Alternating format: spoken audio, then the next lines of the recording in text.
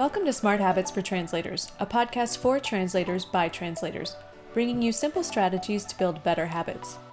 In each episode, we'll focus on specific habits for translators in various stages of their careers.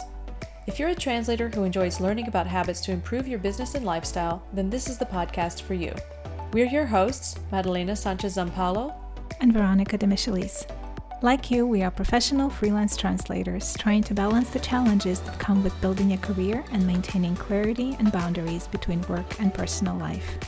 We hope you'll join us in this conversation about smart habits and discover some simple strategies you can apply today to help you build your career and achieve the lifestyle you desire.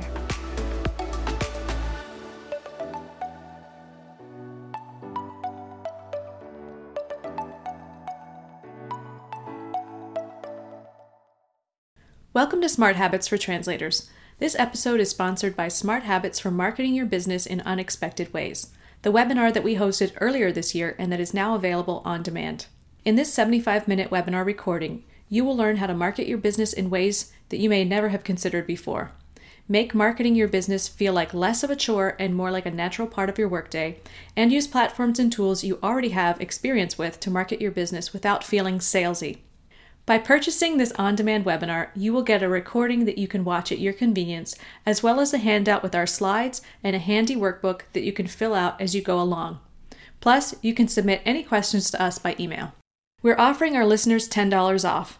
Simply head to bit.ly/smartmarketinghabits and use the code SMARTHABITS at checkout to get the discount. We had so much fun presenting this webinar back in January and working with a great group of colleagues who joined us then, and we are sure that you will get a lot out of the on-demand version too. We are currently working on similar events that we'll be offering in the future, so stay tuned. And now on to today's episode. This is episode 38, and we thought that we'd share a conversation about a topic that we briefly discussed in several previous episodes and that many of our listeners often ask us about, which is being a parent and a freelancer. But before we dive into this topic, let's share some updates. So let's see what's going on in my world. I am starting this week a course for training for translators. I'm teaching a course called Copywriting for Translators.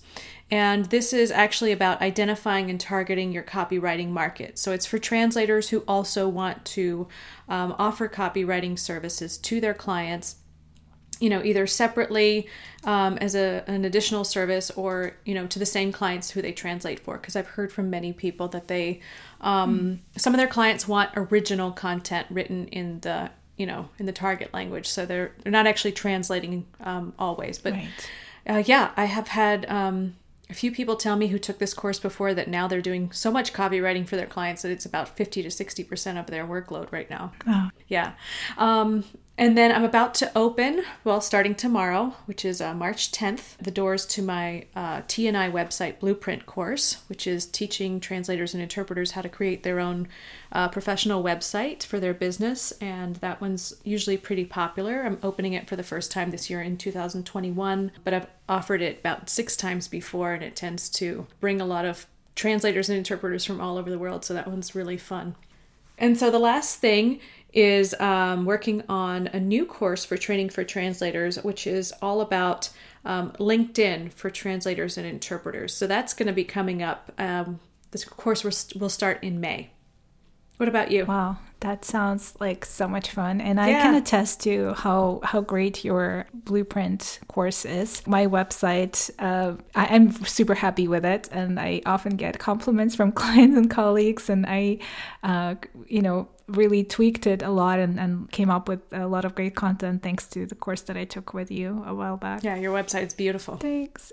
So what's up with me? So in addition to my translation work, I am looking forward to some fun new professional development opportunities, including your copywriting course, because I am in that boat where a few of my regular translation clients have started sending me, since last year actually, some projects that are not translation related, but are, coming up with a copy in Russian. So I do see that there's demand for this, and I'm looking forward to learning more about it and adding it to my portfolio of services. Yeah, awesome. That's really, really exciting. I'm looking forward to that course. And I'm also looking forward to an ATA virtual workshop on interpreting idioms and cultural references in Russian. So I'm always being based in the US. I really miss professional development opportunities in my target language. So whenever there's an opportunity to practice some skills or even listen to a presentation in Russian, I always jump at the chance.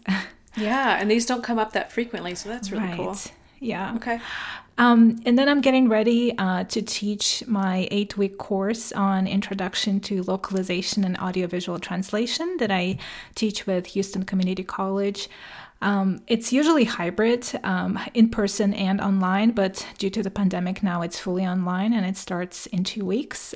So I'm putting some finishing touches on it, and I can't wait to meet my students. It's always fun to meet the cohort that comes my way from, having spent like a year learning just the introduction to translation and like various fields within translation and interpreting. And then they start my course, and I always feel like I kind of open up their world a little bit with like, oh, there's this whole new world of localization and audiovisual translation that many of them have not even considered. So that's always super fun. So that's what's happening with me. Wow, that's a lot. Yeah. So let's dive in. Those of us who have kids know that parenting is a full-time job, but running your own freelance business can also take a lot of time and energy. So how do you combine the two without crashing and burning in the process? We don't have all the answers, but we'll share our experiences and what's worked for us. All right, so let's start off by sharing how old our kids are and how old they were when we started freelancing. So my daughter is now 4 years old. She just turned 4 at the end of November. And she wasn't, she was born after I started freelancing. So I started freelancing more than a decade ago. So she actually came into our lives after I had been doing this for some time. And I remember when she was born, it really rocked my world. For anybody who's had a child after they started freelancing, it's a whole different ballgame. I can imagine. Yeah. How about you? Yeah, so my kids are 8 years old and 4 years old. And I started freelancing when my oldest child, so our firstborn, she was 3 years old. So it was easier in that sense. Okay. And before that, I was a full-time employee in another industry. So I was able actually to take a leave of absence when she was born. And when she was about 6 months old, I just started studying during her nap time and evenings, partially for thinking about coming back to work eventually, and also just for sort of my own personal development. Yeah. And it was everything from shorter to longer courses on various subjects. And then I finished a 2-year certificate program too. So I started freelancing when she turned 3. And that's when I quit my corporate job and decided to start my own freelance business. And then my son came a couple of years later. So with him, I had a sort of a different setup that I'll share about later. So Madalena, you already had a business when you had your child. Did you do anything to prepare and set yourself up for success in that first year with a baby? That's kind of like, it sounds like, oh, how did you set yourself up for success with a baby? It's, not always as easy as it sounds. And did you take some time off before or after birth? And if so, how did you transition back to work after that? Yeah. Okay. So I thought I was setting myself up for success in that first year. And I think I did for the most part. But it was, the first time you're a parent, you really don't know if what you're doing is the right thing. You feel like you're planning ahead and doing this and that, getting yourself ready. Yeah. So I did my best in the sense of like letting my, like typical clients, the ones I work with the most, letting them know I was going to be going on maternity leave. So yes, I did take a maternity leave of about 3 months. No, it was a full 3 months. It was a whole quarter off from work. And I was only available to certain people, but not for like work related things, because I was also already serving on the board of directors of the American Translators Association at the time and chairing a committee. So I didn't drop everything and just say, I am, out of commission for 3 months, but I didn't take on any new work or anything like that during that time. But also, I don't know, I feel like my case is very different because my mom passed away in that quarter that I was taking off from maternity leave. Yeah. And so that just actually, on top of being a new parent, just turned everything upside down. Of course. So I feel like, this is a bit dramatic, but I feel like that first year was kind of traumatic for me. Yeah. In the sense of like trying to juggle all the new things of being a parent, running a business, and then my mom passing away on top of it. So that was really difficult to deal with. Goodness. And so even though I took time off, I don't know, I'm the kind of person who I love my job. I like to work. So I really was ready to get back to work probably before I ended up going back, before that 3 months. But I was also dealing with other stuff. So for me, going back to work was essential, both for financial reasons. We live in Southern California, which is a very expensive place to live. And also just for my own like mental health. It's very good for me to have my work as well. It really is important to me. So when I did go back to work, I don't know, I still probably was dealing with a lot at that time. So it wasn't, my work didn't feel as robust as it did before I left for maternity leave. But if I backtrack a little bit, I have to say that even though I set a lot of things in place before I left for maternity leave, I went on maternity leave before I was expecting to. So my daughter came about 2 weeks early because I had to be induced. So she was supposed to have been born in the middle of December. She was born the last day of November. And I thought I was ready, but you know what? You're not ever ready, especially when you go to your final, appointment and they tell you, you're not leaving today. You're going to be induced because if you go home, you could have a stroke. Like that's how serious it was for me. Yeah. I ended up with pregnancy-induced hypertension. They didn't call it preeclampsia at the time because I didn't have any of the symptoms of preeclampsia. And this is probably a little too much information for people, but that's essentially what happened. Like these are the things you don't expect. Right. And you cannot plan for. So that's kind of where I'm going with that. So I didn't get even to leave from my appointment that day. They immediately they admitted me to the hospital to have her. And so she was born a day and a half later. So it was kind of a crazy time. So like I say, I tried to plan as well as I could, but there were some things that were completely unexpected. So going back to work after that time, I felt like the transition was difficult, right? Because she was at home with me and my husband's a professor. So luckily, because he's a professor, his schedule is sort of flexible in the sense of it's not a 9-to-5 job, right? So he goes to campus, he teaches his courses, goes to his meetings and committee meetings and things like that and comes home if he's not, doing office hours for his undergrad or master's students. So that was nice. I'm very lucky in that sense, but it was very difficult for me because I think I asked for help too late. She was home with me full time while I was still trying to work up until at least 8 months of age before we ever got any help of any sort. We don't live near our family or anything, So the transition part, I don't know. It was fine at first because she was still at the age where she was sleeping a lot, and then when they hit about that 4th month or so, 4 to 5 months is when they start, sleeping less and being more alert. So I was like doing whatever I could in the pockets of time that I could. And you know how that's exhausting. Yeah, it is. So trying to have some balance there, but also dealing with, my mom having passed away and so on. I don't feel like I was very balanced in that sense at that time. Yeah. And if I'm being honest, it took me a really full year to feel like I was really back into like full work mode, full parenting. And not that I wasn't doing both, but I didn't feel comfortable being able to transition back and forth between the two roles very well. It was very hard. I'm just, really honestly, it was very hard. But I did. We all do it, right? We get through it.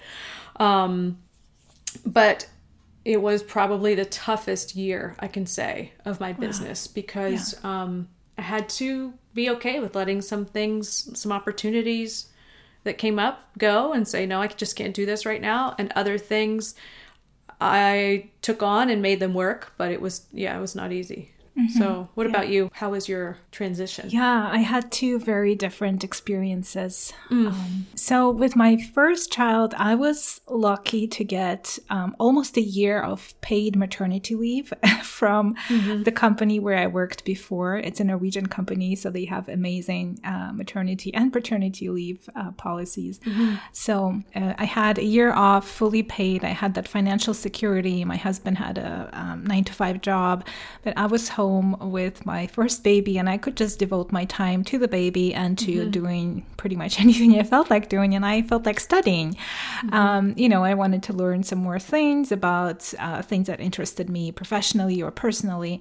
And at that time, our family wasn't sure yet whether we'd stay in the US or come back to Europe, because we had initially come here on a temporary, like a 1 or 2 year visa, work visa. And then we kept extending it every year because we felt like, oh yeah, it's working out. So I took 1 year maternity leave, then I took a leave of absence for 2 more years. And during that time, it became clear to us that we'd probably be staying here. So I started thinking of what I could be doing work-wise. But I had all that time and sort of energy to do these things. I had a master's degree in translation that I got from Russia, but I never used those skills full time, and I had no clue how to run my own business. I had no clue about freelancing, really. So I thought a career in translation would be a right fit for me here, but I thought I needed more knowledge and help, which is why I took that 2-year translation and interpreting certificate here in Houston while my daughter was a toddler. And it was intense, but I was able to care for her still full time until she was 2 years old. And then she went to daycare, so I had more time during the day. And when she was about 3 years old, I started working as a freelancer. And then with my second child, I already had many clients. I had volunteer responsibilities too. And I took 2 months off before his birth. And I thought I did, all the prep work, sort of like you. It sounded like you did with your child too. Like, I thought I had things planned out. We had hired a part-time nanny for, a specific date, thinking, when the baby's here, I will still have some responsibilities, but not having to work full time. And I had plans to come back to work about 2 or 3 months after my son's birth. But 10 days after he was born, I had a huge medical emergency. I had to be rushed to the hospital and needed blood transfusion and was anemic for a long time after that. And I needed time to recover. So I had to, make some phone calls and say no to a lot of work that I had committed to and find colleagues who could do it for me. And we hired a nanny for half a day so that I had some time in the morning, to rest, to do certain things. I just needed help, really.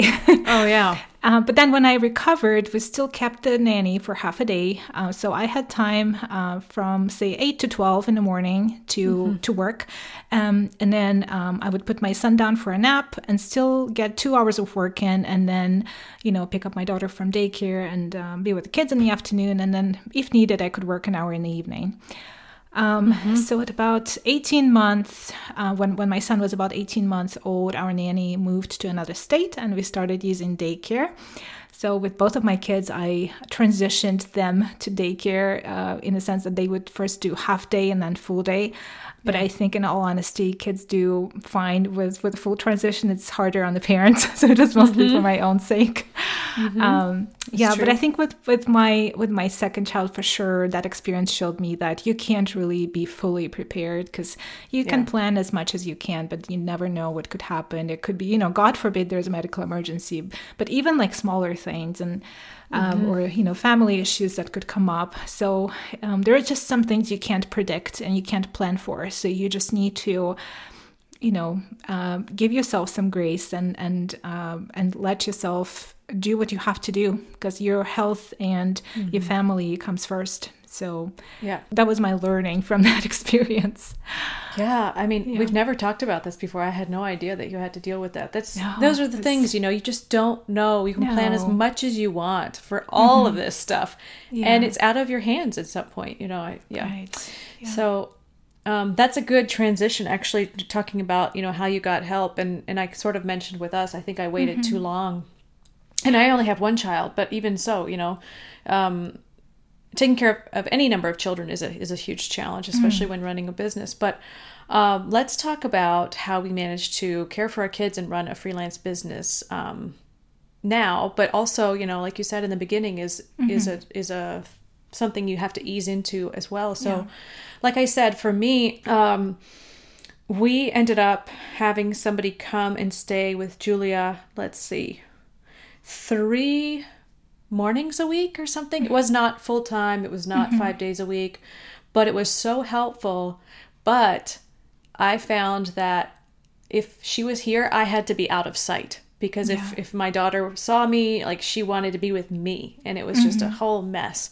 Yeah. So we just made it work. I would work in another room sometimes. Other times I would work like at a local cafe or library or something, but I did it. I consistently made sure that during that time I was working, and I wasn't, trying to go help the sitter with whatever she needed, or find things, or, oh, the baby cries, I need to go see what's going on. I did not do that. I really tried to focus on that time for my business, so that when I wasn't working, I could focus on my child. So Right. I thought it wasn't easy by any means, but it was necessary, and just made everything work more smoothly. And now, let's see, let's fast forward, not to now, but slightly before that, I guess, a few years ago. She started at a little daycare center, educational center, at about 18 months. That was as young as they would take children there. So she was 18 months old. So she was home until she was 1.5 years. And after that, she was there. We started at first, like you said, 3 days a week. And then we quickly realized, for consistency's sake, for her, it needed to be 5 days a week. And it was also better for us, but we weren't ready to do that yet. And turns out that she was confused. One day she goes, one day she doesn't. And she was very upset at the beginning about it. So so it worked out, and she loved it there. And then now she's older, of course, and she goes to a preschool 5 days a week. But the amount of time that she goes now is shorter, actually. It was a little bit longer when she was at the educational center there where she was. So I really have to get in my work between the hours of 8 and 3 every day. Yeah. So that's how we do it now. We don't have an additional sitter right now, especially because of COVID, right? So I do everything I can in those hours. And, that's just what we do for now. I mean, it's going to change again, obviously, as she gets older. Yeah. But what about you? Do you have help right now, or how does a typical day look for you, considering like your family schedule and things like that? Yeah, so it really is different these days than last year during the lockdown, and even before the pandemic. So our family lives in Europe. We have no family here locally. Right. So any help we can get, or any help we used to have, was hired help. We would use babysitters with our daughter. And as I mentioned, I stayed home with her. She stayed home with me until she was 3, and then, about 2 years old, and then she went to daycare. We would just use babysitters with her from time to time when we needed it.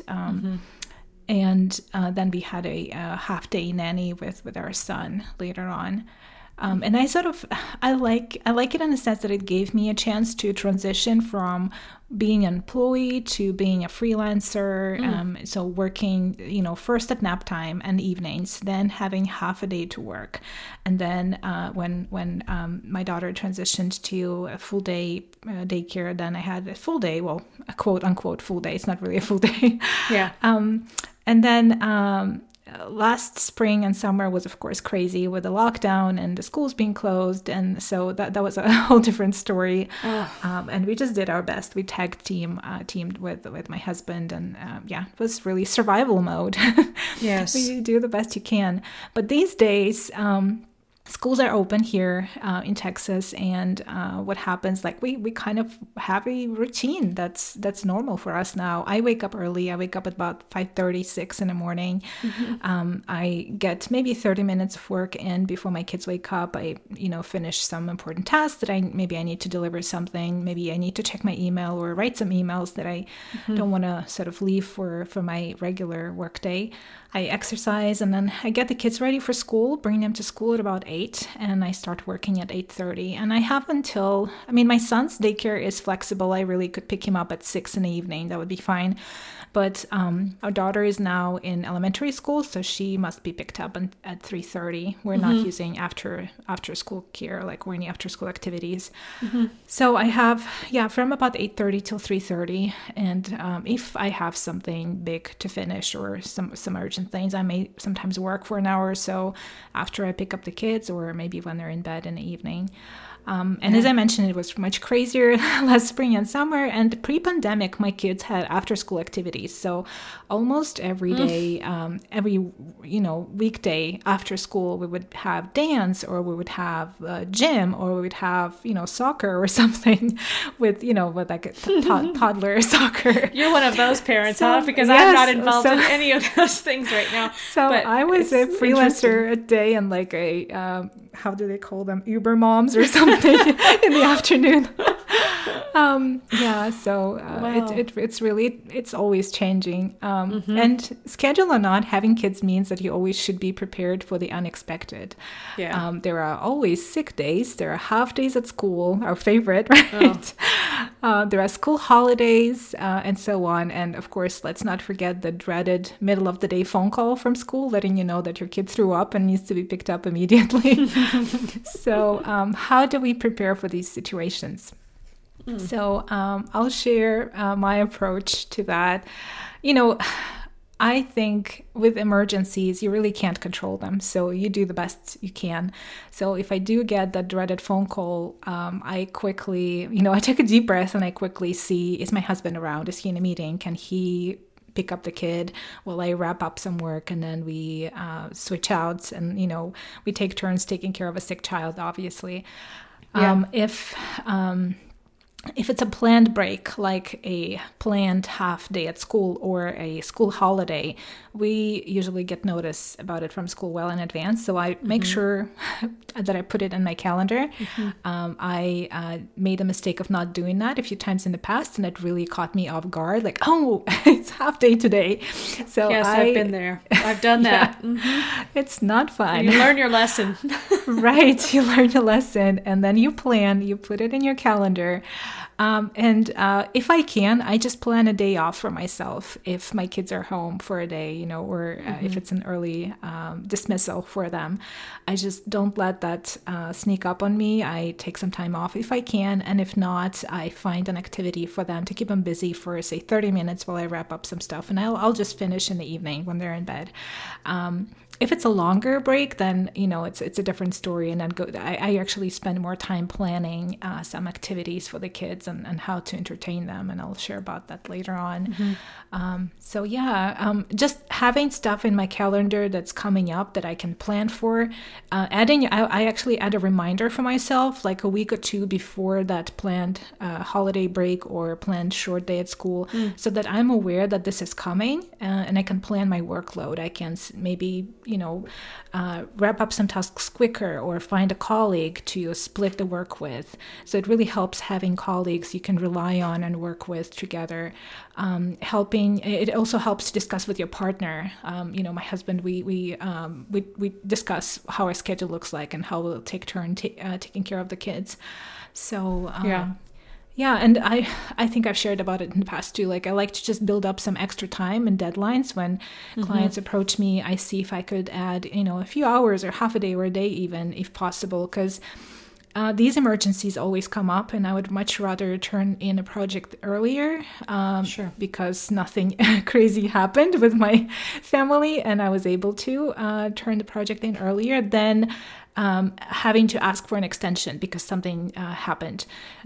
And I did mention, I think it's super important to have colleagues that you can rely on and check in if you need help. Like, hey, are you available? I have a project I need help finishing, or we can split the work and do it together faster. So what about you?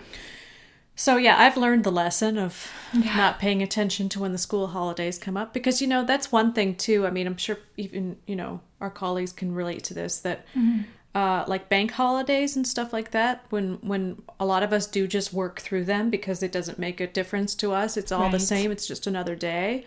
Yeah.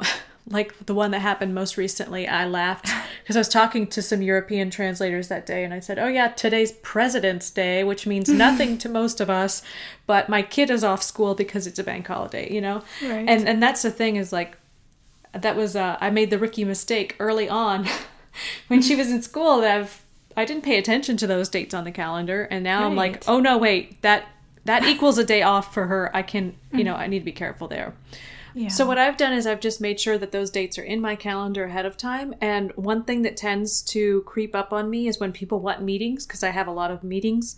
I try to not, schedule any meetings for those days, of course, but also like if she's going to have a half day of school, which, as you said, the dreaded half days.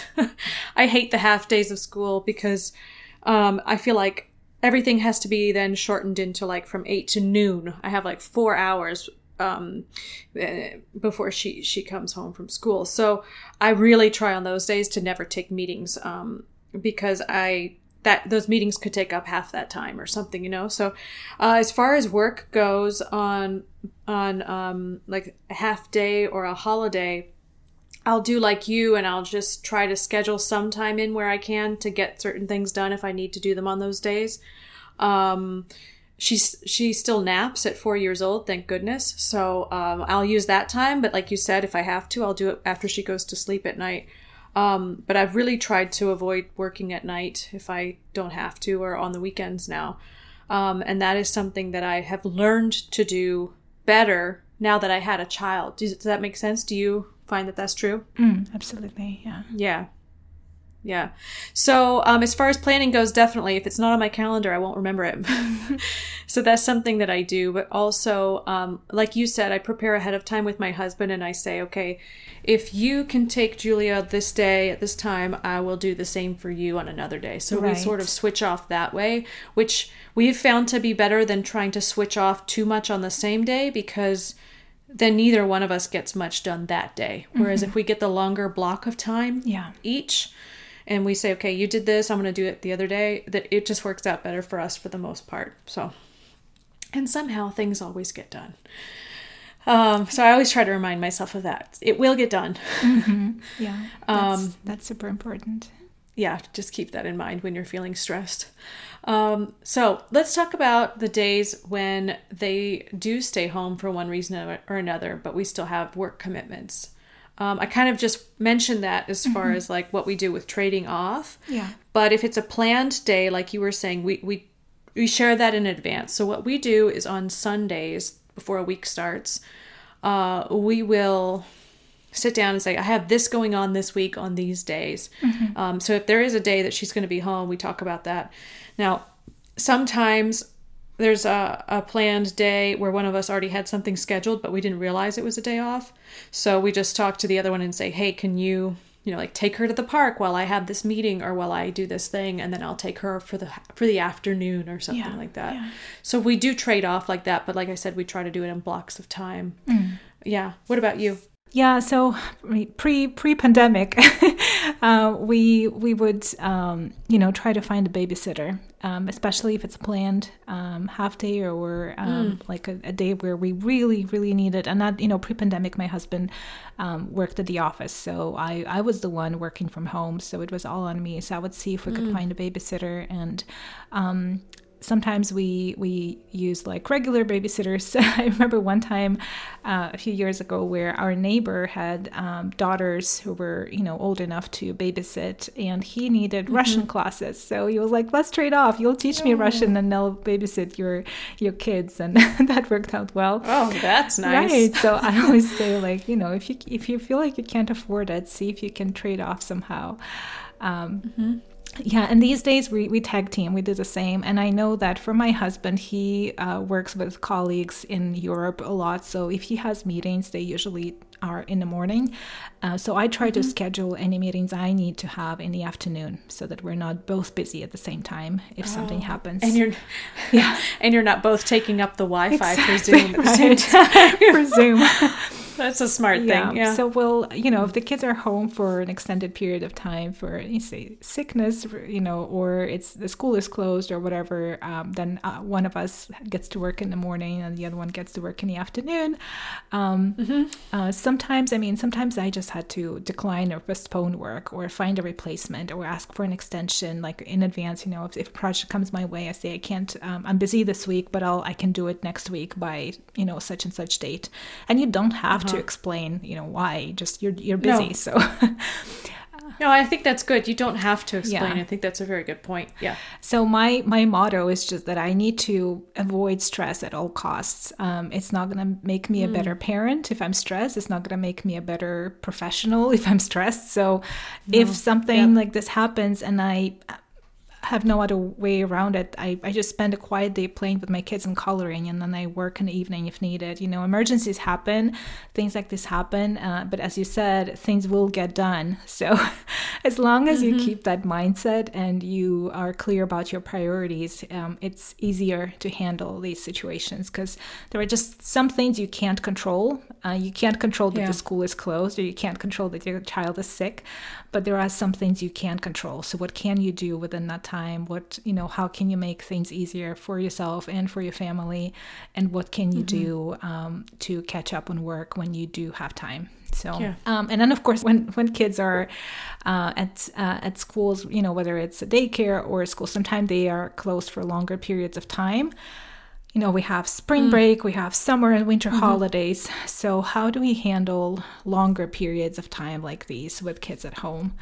And again, it's different. It was different for me pre-pandemic and nowadays. So before the pandemic, we used to use summer and winter camps a lot with our older child. She loves them, so that would give us. And daycare, my son's daycare is usually open, during most of these holidays except Christmas. So we would have one child at daycare, the other child happily playing and learning at summer or winter camp, and that would give both me and my husband, time to work or to do anything we had to get done while the kids are busy and happy. But sometimes we also kept them home. Like I had a summer, even before the pandemic, where I was like, oh, we'll see how we handle the kids being home without the summer camp. And it was fine. You just, what helps me, and that actually helped me a lot last year when we couldn't use summer camps and the kids were home all summer and all spring and most of the fall.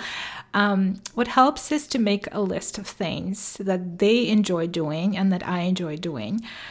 Because in the moment when you're like, in a crunch and you're like, oh, how can I keep them busy and happy? And what can they do while I get some work done? It can be difficult to come up with ideas. So it helps me to plan ahead. So I make a list with, now that my daughter is older, I can make a list with her of different ideas and things we can do together, and different things she can do on her own or with her brother.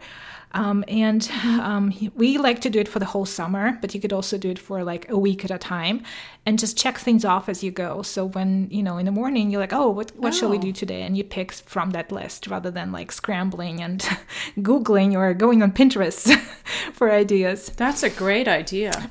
So last spring during lockdown, when we realized we have work and we have kids at home for we don't know how long, we had made a daily schedule for the kids. And I had it printed and laminated, me. Of course you did. I have a laminator, full confession. So I gave them each a clipboard with that laminated schedule. And of course, clipboards. Yes. Oh, wow. It just makes them happy. They just and they were in charge of their schedule. Yeah, that's cool. So they get a clipboard and a dry erase marker, and I just created a fun template on Canva and had the schedule printed. So for our daughter, it was written out, and for our son, there were some pictures and images that helped him understand what he's supposed to do. So we had like, boring stuff like chores, make your bed and have breakfast and clean, or, get dressed, brush your teeth. But also some activities like write a story. For our daughter, it could be like write a story and draw a picture about that story, or read a book to your brother, or, build a castle out of Legos or something. Just give them a task. And we use the timer and alarm function on the iPads and also on our Amazon Echo devices, so that I didn't have to always be like, goodness, it's snack time, or, my daughter is supposed to do this at this moment. Oh, it's nap time. So we would have the alarms remind us and even our kids of like snack breaks or screen time is over. We would also like add on the schedule, when is our local zoo having a Facebook Live and showing their animals? When is an art class on YouTube, or on Instagram? There was a cooking class last spring that my daughter really enjoyed. So we would add those activities to the daily schedule too.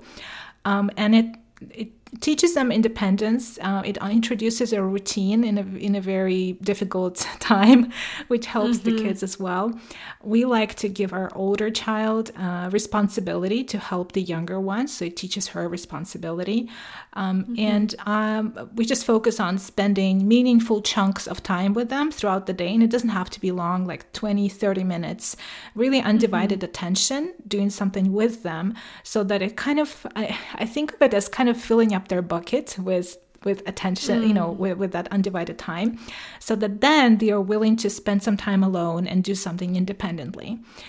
Also, what really helps our family is a routine. We have set times for breakfast. We have a set time for snacks, lunches, and quiet time is my favorite time of the day, both on work days and weekends. With both of our kids, we introduce quiet time after they stop napping. And they have to, now that they're used to it, it's 2 full hours that they have to play in a room, play together or independently, read, color, do something on their own. But when they're younger, we didn't start with 2 hours right away. We kind of build up to it. So 15 minutes, 20 minutes, 30 minutes. But that quiet time now is gold, especially when they have to stay home. Wow. So what about you? Okay, well, no surprise. I'm not as organized as you are about this situation. Sure. But also, we only have one child. So we're still in the stage where she really wants us to play with her pretty much anytime she's playing. So that has been kind of hard for us, is to find certain things that she's willing to do on her own. She really likes, somebody there with her doing things. She understands that we have to work, but if she's home for like an extended period, like you said, like a break or a holiday or something, we really try to just give each other long periods of time to work separate, like at different times of day. So like I'll get the morning on one day and my husband will get the afternoon, and then we'll switch for various reasons, whether somebody has a meeting at a certain time or, sometimes you just think better in the mornings, so you really need a morning a couple times a week or something. She is young enough to where we didn't have a lot of after-school activities before the pandemic because she was so small. But we're starting to think about that now for the future, because the school that she was in before this year was like, I think like your son, like a year-round type of schedule. Whereas now it's not. She's going to be off in the summer for like, 2.5 to 3 months. Right. So we're thinking about like the types of activities. I think we're going to do like swim lessons this year, and she's very into performing. She's very artsy and likes to dance and draw and do things like that. But one thing I did find, what was that? What period of time was that? I think it was over maybe the Christmas holidays, New Year's and all that. It was a longer break. There was a website. I'll try to find the name so we could put it in the show notes. But essentially, you could sign your kids up for a virtual class of some sort. Oh. And they have classes for adults, too. That's so cool. Yeah, so I put her in a dance class. And this particular one was themed with a movie that she loved. So it was like all about that movie and all the music from that movie. Yeah. And it was very inexpensive, for like 30 to 40 minutes. And she loved it. So I like your idea of having a list of things that they can do with you or on their own, and I think she's old enough now to be able to do that type of stuff and understand that, like this is our time together and this is now your time to do things. So I think that's a really good tip that you gave. We flounder probably more than you do on that because you're so organized about it. But that came with experience of like, having actually, not planning it and being like, oh, now we're home for 2.5 months. What are we going to do? Yeah, right. Yeah. And so we're already thinking about now this summer, which is going to be coming up before we know it. So yeah, there's that kind of thing too. But also whenever she has like a long break, we try to take at least part of that break as our own vacation too. So we take off, from work for a certain number of days so we can do something as a family. So we kind of make it into vacation, even though nobody went on vacation last year. We do take the time off together, but it's usually not that whole long period. So we'll be planning that soon for the summer and seeing how that goes. But yeah, it's trying to plan ahead is probably the best tip, but it's something, like you said, you have to get creative with it because it can start to feel like one day after the other is the same, and it just becomes a lot. Something that I know nobody's probably doing right now, but it's an option, is to check out books from a library. I know that ours is closed, I think, still, but you can do like a pickup. So you could order the books online and pick them up. And if you're, still cleaning things that you pick up, I know a lot of people are still cleaning groceries and stuff. You could certainly clean the books or something before you keep them, but then you could do it like every week. And that could be a fun experience, that type of a thing, to where you're not spending money, but you're doing something that feels a little bit new every week, or maybe checking out a new park every week when you do have that time together, just to get out of the house a little bit. That's a great idea. Yeah. So I think it's also important to mention here that the pressure of trying to be a good parent and do your best as a business owner is really hard. It leads to uncertainty whether you're doing the right thing. And I've been there. I know that one well. The feeling of constantly putting out fires, and also a sense of guilt. In fact, we covered this specific topic of guilt in episode 7. So if you haven't heard that one yet, you can go back and listen to episode 7. It's called Overcoming Family versus Work Guilt. And we'll link to that in the show notes as well. So off the top of my head, though, my number one tip for overcoming the family versus work guilt is to remember that, I just heard this again yesterday. It was said a little bit differently than I would have said it, but I think this person stated it better. And she said, I think it's important to remember that you are not the sole person in your child's life who can do and be everything for them. And I remember as a new parent, I think I heard that said slightly differently. And it gave me a sense of like relief. You know what I mean? Because your family's in a similar situation to mine. We have no family near us, no help otherwise, unless we hire somebody, which is also a stressful thing to do because you have to go through a whole process just to hire somebody. And it was that feeling of relief when we finally hired a sitter to come a few days a week, or we put her in that little, daycare school, 5 days a week for a certain amount of time each day. It made me think I'm actually doing my child a service to not just give them only one perspective or only one person who gives them attention and love and teaches them. We cannot be everything to everyone, and we cannot be everything to even one person, or our children. So I think it's important to remember that when you do introduce new people to your kids, or even, when your kids are older and they're doing other activities while you're working, and you need to work, and it's good for them to be doing other activities. It makes them more well-rounded. It gives them social interactions and stuff. I think that, I don't know if that's considered a tip, but I do think it's something to keep in mind, is that having these other activities and people in their lives and something outside the home is not only healthy for you, right? Yeah. But it's healthy for them. And so for me, that relieves some of that work guilt, because, you probably experienced this during the pandemic in 2020. Not that it's not still going on, but during the time where you had to homeschool your daughter. Your younger one and mine are about the same age, so we weren't really doing homeschool with them necessarily, but the older ones, right?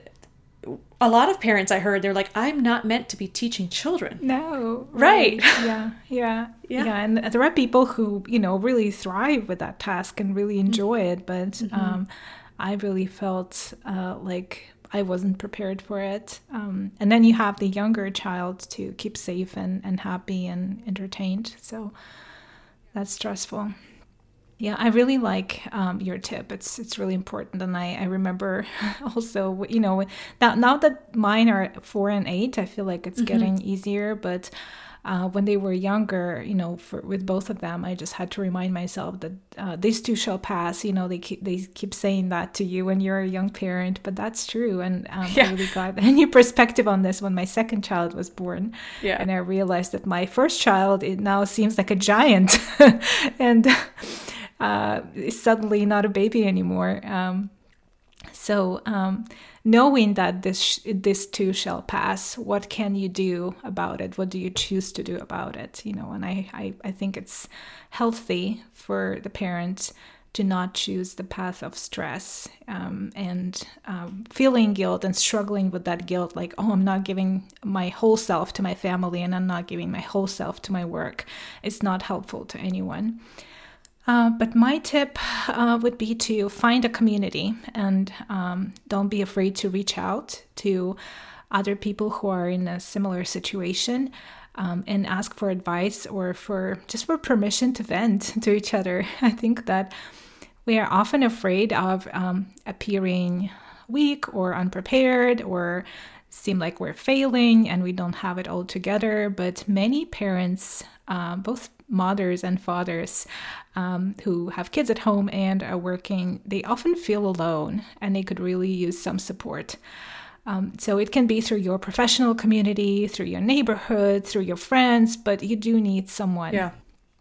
So that would be my tip, because that's really helpful. And it can be different people at different stages and phases of your parenting journey.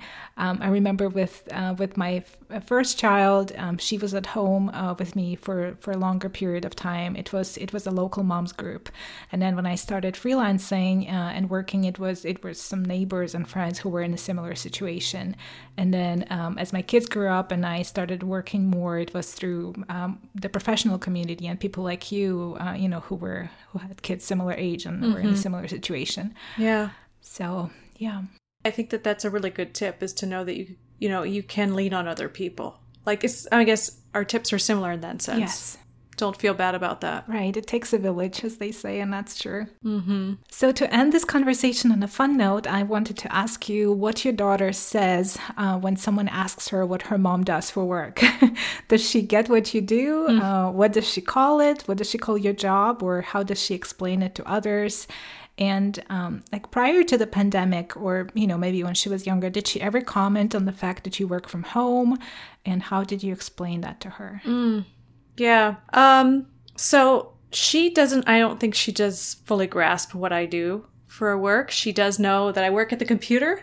And when she gets home from school, if my husband picks her up, which he's doing more often now since he's on sabbatical, actually, which has been wonderful lately for me, so I can work as long as I can. But she does come in and she says, "Can I work with you?" And she'll come and try to sit with me, and she brings me a flower from school every day that she's picked.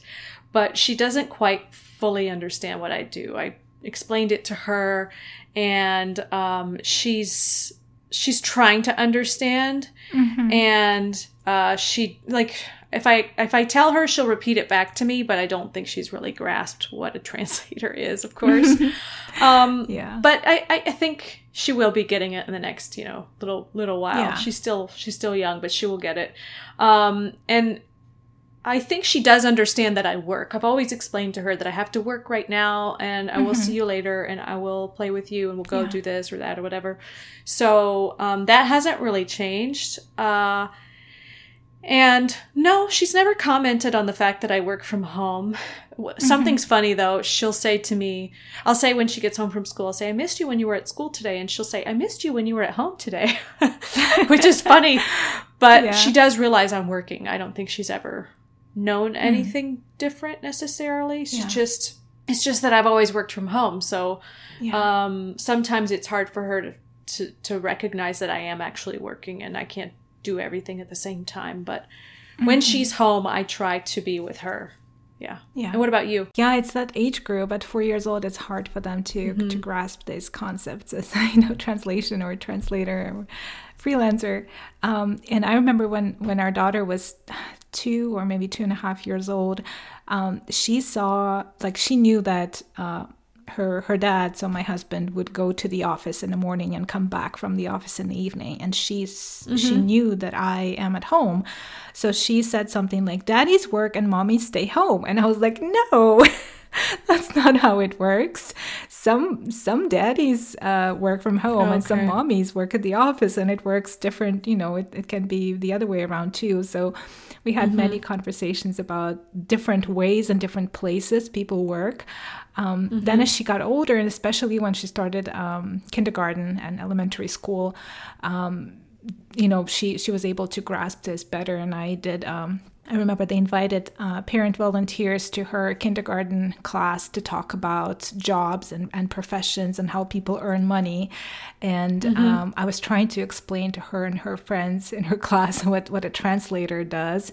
And the easiest concept I could find that they could relate to was a children's book. So I brought a children's book in Russian and in English, and I showed them, the two. Cool. And I was like, well, somebody who does the same job as me translates from, and I would ask, I asked if any of the kids spoke other languages than English, and there were a few in addition to my daughter in the class, so they could understand that, languages are different and somebody needs to convey the story from one language to another.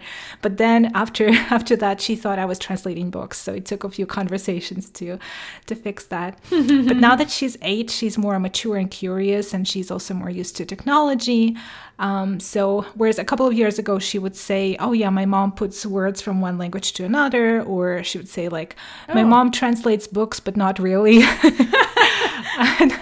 And now she says, she knows translators, so she could say, my mom's a translator, and she can say, my mom translates documents and stuff on the internet. Oh, that's cute. And she even asks questions. She's really curious. So she asked me, she'll step into my office and what are you working on? And why does it need to be translated? And who is it for? And why can't they do it themselves? Oh, those are great questions. So she is getting the full grasp of it now. She is. Yeah, she's interested in it. And of course, our 4-year-old, no, he just says, Mommy types on her computer all day. Yeah, that's what mine thinks too. So yeah. It's okay. We're the same age range there. Okay. Right. Okay. Well, this has been a fun conversation. I mean, it's been a while since we talked about these things. Right. But we have a little bit of time left. So let's do a smart habit check-in. So I'm starting to work on a habit that a lot of people have told me is helpful, including my doctor. But I've resisted it for a long time. And that is meditation. So I was listening the other day to Speaking of Translation with our colleagues Yves Baudou and Corinne McKay, and they were both talking about how they had recently started meditating. And I was like, I keep hearing I should do this. I keep resisting doing it. I don't want to do it. I don't want to, sit for a certain period of time and do nothing. And, it's very hard for me to do that. So I've always made excuses for why I can't do it. But I the other day I said, okay, let me give this a shot. And I've tried it a few times now, and it's actually really helpful.